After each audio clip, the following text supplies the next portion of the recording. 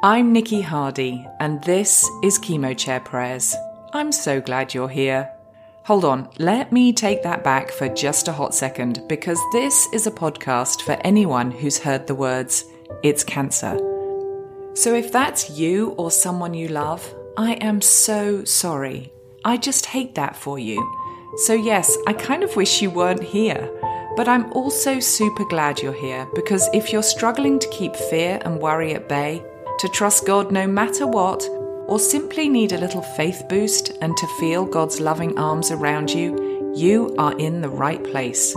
I lost both my mum and sister to cancer and was then diagnosed myself just 6 weeks after losing my sister. I know all too well how cancer robs us of so much.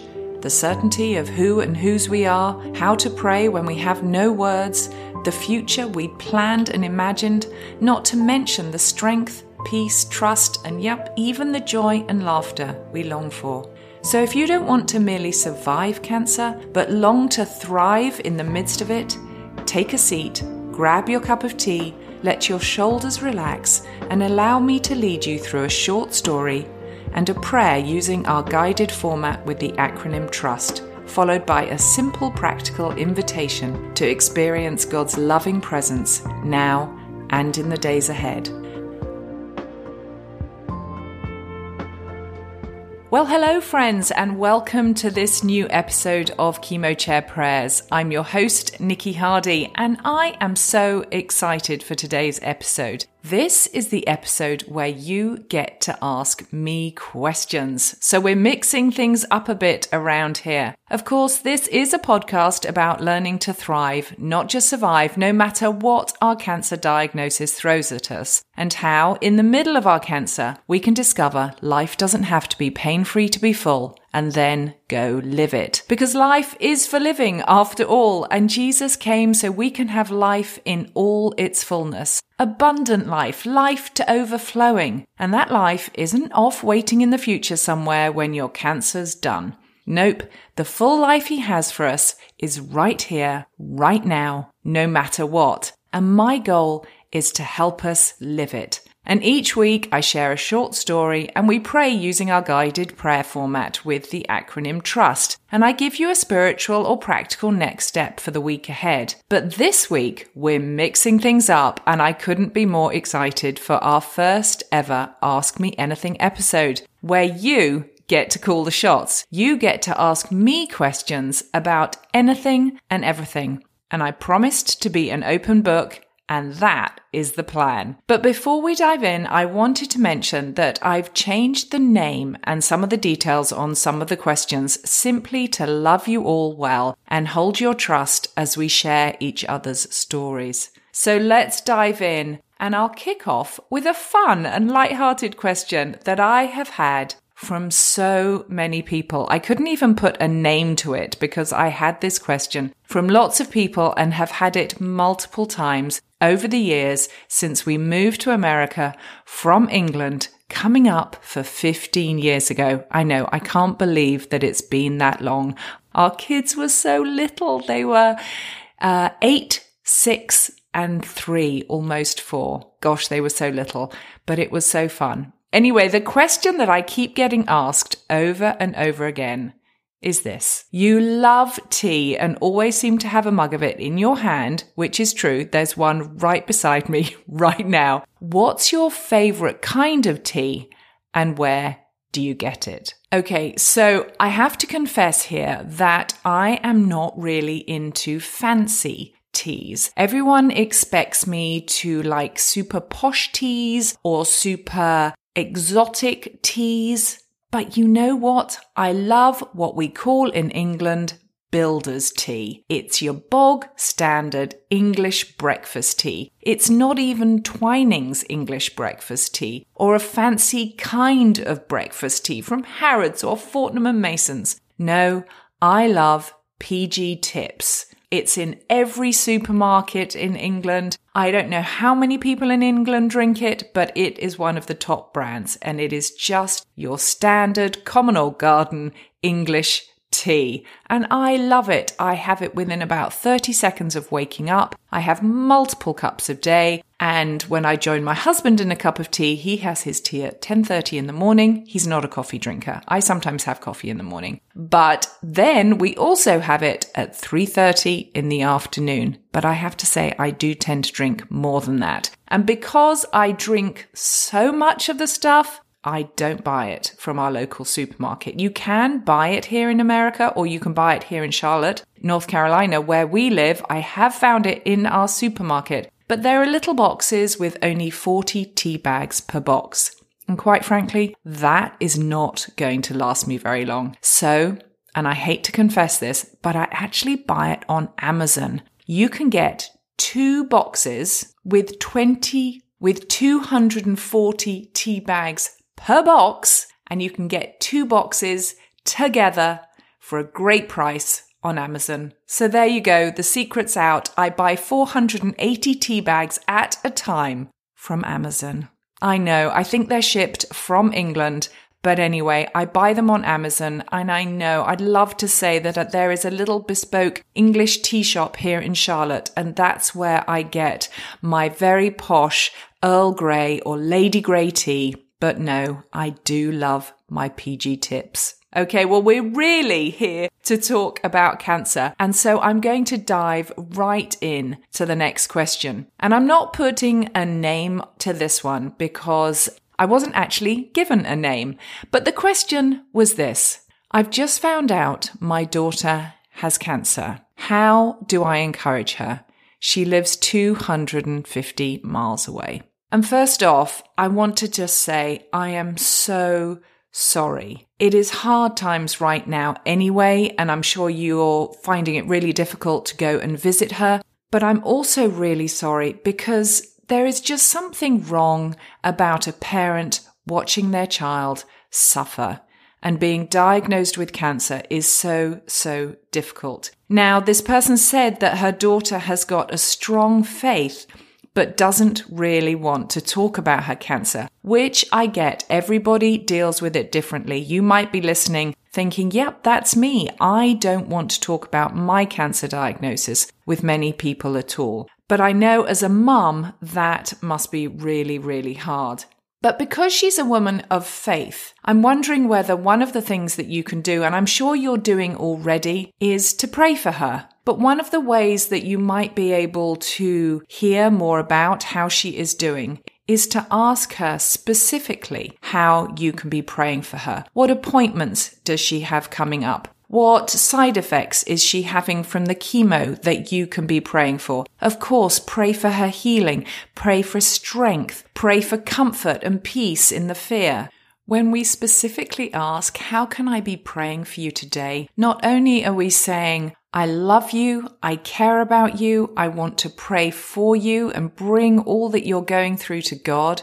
It's saying, I know that today is different to tomorrow. How you're feeling right now might be different to how you're feeling tomorrow. It's a way of saying, I'm here with you in the mess. And there's lots of other things you can be doing as well. Maybe telling her that you're there for her, that you know that she doesn't want to talk about it, but when she does, or if she does, that you are always there for her. And then there are other things you can do. You can send her scripture, maybe text her a little encouragement, send her a card, or even send her a meal if you can, or flowers. There are lots of little specific things that you can do. And I have a lot of ideas that I have put in my book, Breathe Again, How to Live Well When Life Falls Apart, if you haven't read that. But I am so sorry that you are having to watch and have your daughter go through this from such a distance and right in the middle of these pandemical times, as we call them. Okay, moving on to the next question. I had a question from Norma, who said that she has had Jesus-loving friends not stand by her. So this really wasn't a question as such or phrased as a question. She just feels alone and let down, especially as these friends love Jesus. And yes, we do hold each other more accountable, don't we? When we know that people love Jesus, are women of faith. So again, I want to start by saying, I'm just so sorry. That is so hard. And then I want to encourage you that Jesus will never leave you, that your friends who say they love him might have left, but Jesus never will. And I also want to say that this is their issue, not yours. I'm sure them not being around and being there for you is as much about their fears and their issues and not quite being comfortable or knowing how to love you well. So please don't add guilt or anything else to your plate. You have enough going on right now, and the last thing you need is to feel guilty about your friends leaving you, whether it's something that you have done. But I know that it still hurts. You still feel alone. And as I heard a little kid once say, that Jesus doesn't have skin on. He's not here for us in tangible, practical ways. That does involve the hands and feet of people around us. So I want to encourage you, Norma, to find community, and especially a community who understands where you're at, who can offer empathy and not just sympathy. So I would encourage you to find a cancer support group. Maybe there's one at your local church. Maybe there is one through your hospital or your oncology center. But finding people that you can connect with, who understand what you're going through and can sit with you in the mess, will be a huge, huge help. Again, I'm saying I am so sorry that that has happened. And Rebecca has asked, how do I love the person I've become enough to allow her to thrive? She's weak, anxious, obsessive, forgetful, and she says, I feel more of a burden than a blessing. Oh my goodness, how many times have the rest of us felt like this? Rebecca, if you're listening, you are not alone. So many of us, as we see who we were and all the things that we used to be able to do and the ways we used to love everyone, maybe we were the life and soul of the party, and now we're a shadow of our former self. And it is so, so hard. And we see those around us that we love and we feel like we are a burden to them, not the blessing that we used to be. And I'm so sorry. That is so hard. It is so hard to see yourself become someone you don't recognize. The first thing I'd like to invite you to do is to intentionally take some time to grieve the loss and passing of your old self. To take some time to acknowledge that it's hard becoming someone that you are not used to being, that isn't able to be and do all that you used to be and do. Take some time to acknowledge how hard that is and what a loss it is to you and those you love. Then I want to encourage you to think about whether you need to now redefine what it means to thrive. Can it look different now? Can you have a different definition? Maybe thriving to you used to mean cooking for your extended family and being the life and soul of the party and hiking at the weekends, and now you just don't have the capacity to do those things. So maybe thriving now looks like intimate conversations with friends, sitting in the back garden, soaking in the sun with a wonderful cup of tea. Yes, back to the PG tips. But what can you do and be now that helps you thrive? And that leads me to 2 lists that I want to encourage you to make. And I got this idea from the wonderful Emily P. Freeman at the Next Right Thing podcast. She encourages us to write a life-giving list and a life-draining list. A life-giving list being all the things that you can do now that bring you life, that fill you up, that bring you joy and help you feel more of who God created you to be. And then on the life-draining list, list all those things that zap your energy, shift your mental mindset to being lower and darker than the things that bring light. Then I want you to focus on doing and putting into your life intentionally things on the life-giving list. And if you can, take off the life-draining things. Maybe you need, as she says, a no mentor. Somebody who's going to help you put up boundaries, change the soundtracks going on in your mind. Whatever it is, that list, those 2 lists are really, really helpful. I'd also want to encourage you to get help, professional help for any anxiety or depression that you mentioned, Rebecca. And also, just like I said to Norma, to find community. People who understand, people who can offer empathy and not just sympathy, people who can be there in the hard times for you. And you mentioned your family are finding it difficult, that you aren't the person you used to be, and even your kids are beginning to resent that. And I wonder whether there's a conversation that needs to be had around the dinner table where you can all talk openly and honestly about how this is impacting you all and how you can move forward. Maybe you can explain how difficult it is for you, how you hate that you have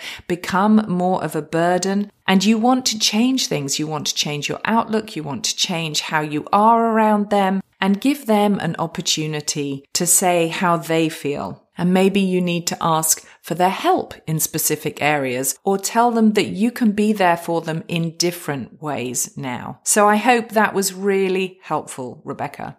Okay, one of the questions I often get asked is, what books did you read while you were going through cancer? And I have to say, I'm not a huge reader. And one of the things I struggled with when I was going through cancer was that I almost felt too tired to read. I'm a slow reader. When I was a kid, everyone thought I was dyslexic. I read in my head about the same speed I would read out loud. And so reading felt a little bit like hard work. But what I did do was I got into some young adult fiction. It was easy, it was gripping, and as I would be up in the night with pain or just insomnia, I would read on my iPad. And I got really into the Maze Runner series. There's one, it's a little series that's kind of been made into a film, and it's a bit like the Hunger Games, but not as macabre. And it's all set around these kids being put into a maze that they have to find their way out of. And I got totally sucked into those.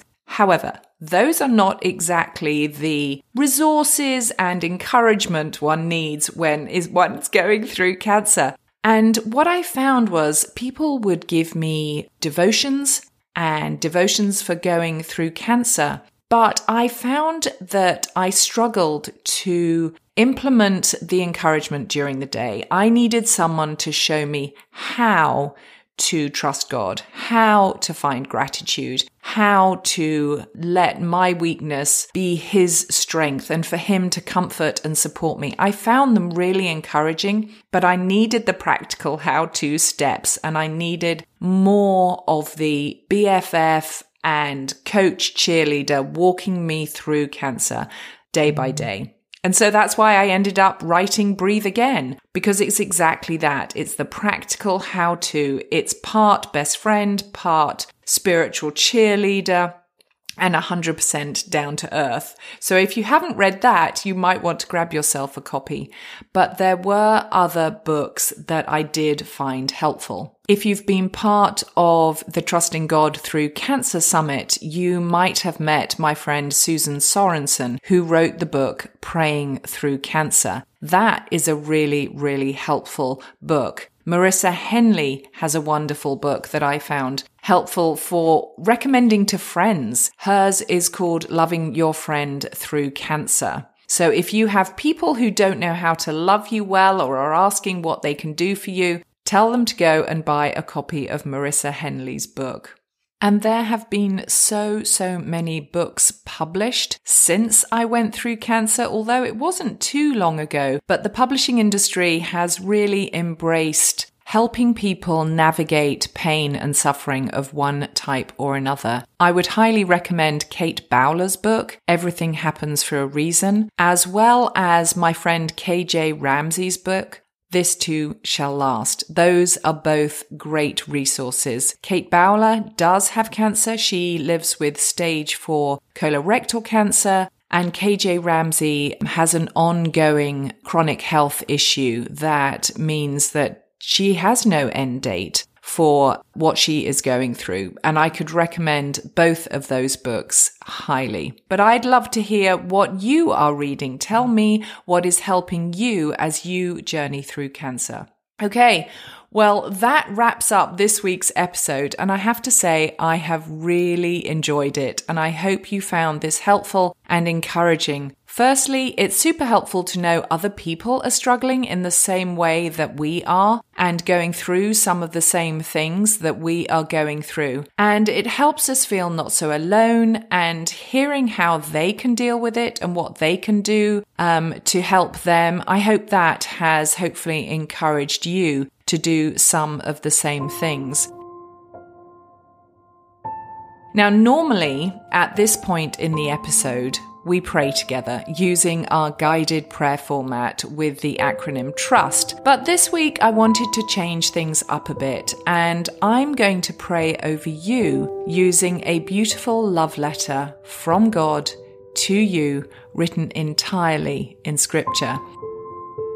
Now, if you've read my book, you'll know part of this because part of it went into the book. And you may even have heard me read the entire thing before. But before you hit stop on the episode to go and put dinner on or do something else, I want to encourage you to stick around and take a moment to let these words from the Lord wash over you and in you and through you, whether it's for the first or the 500th time. These words are God-breathed.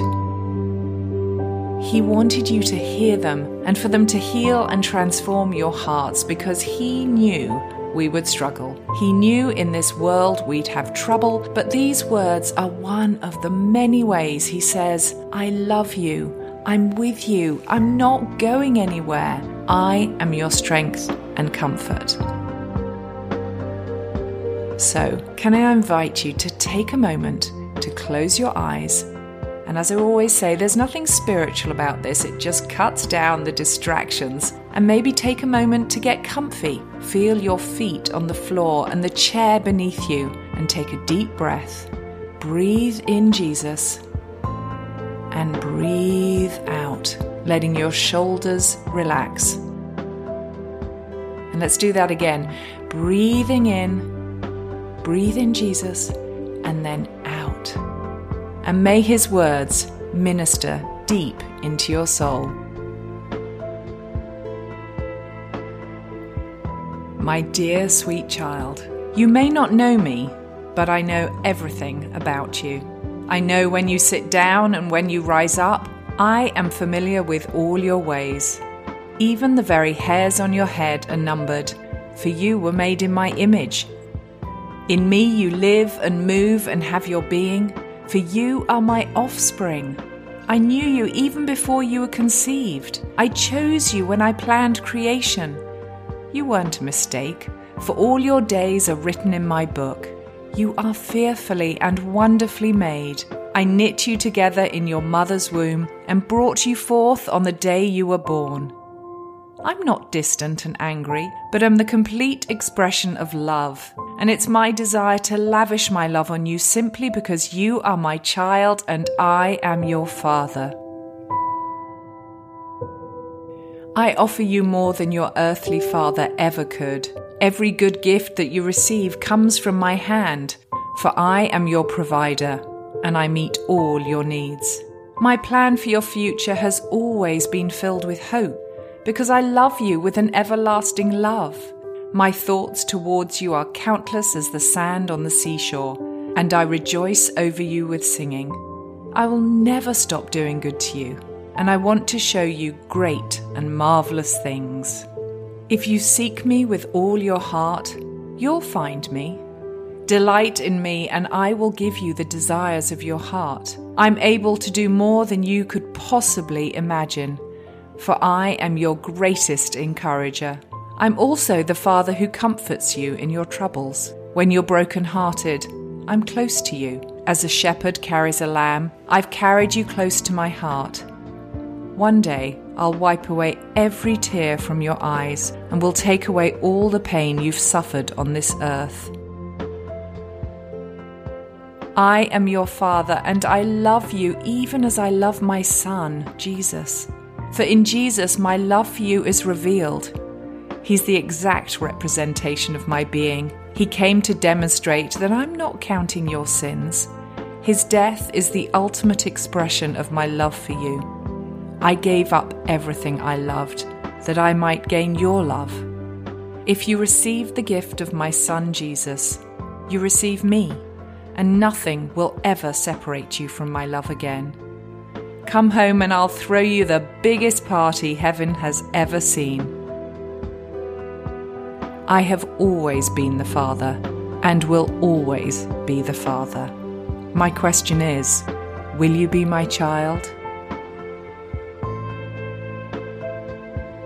You've been listening to Chemo Chair Prayers with me, Nikki Hardy, and my prayer is that this has given you one more way to discover that with God, life doesn't have to be pain-free to be full, and then go live it. Yes, life can be hard, really hard, and while God never promised us a perfect life, free of heartache and worry, He did promise us a full, abundant life. And the truth is, it's not off in the future somewhere waiting for us when our cancer's over. Nope, the life He has for us might not be all we'd planned and imagined, but it is full of intimacy, connection, love, laughter, and peace, right in the midst of all we're going through.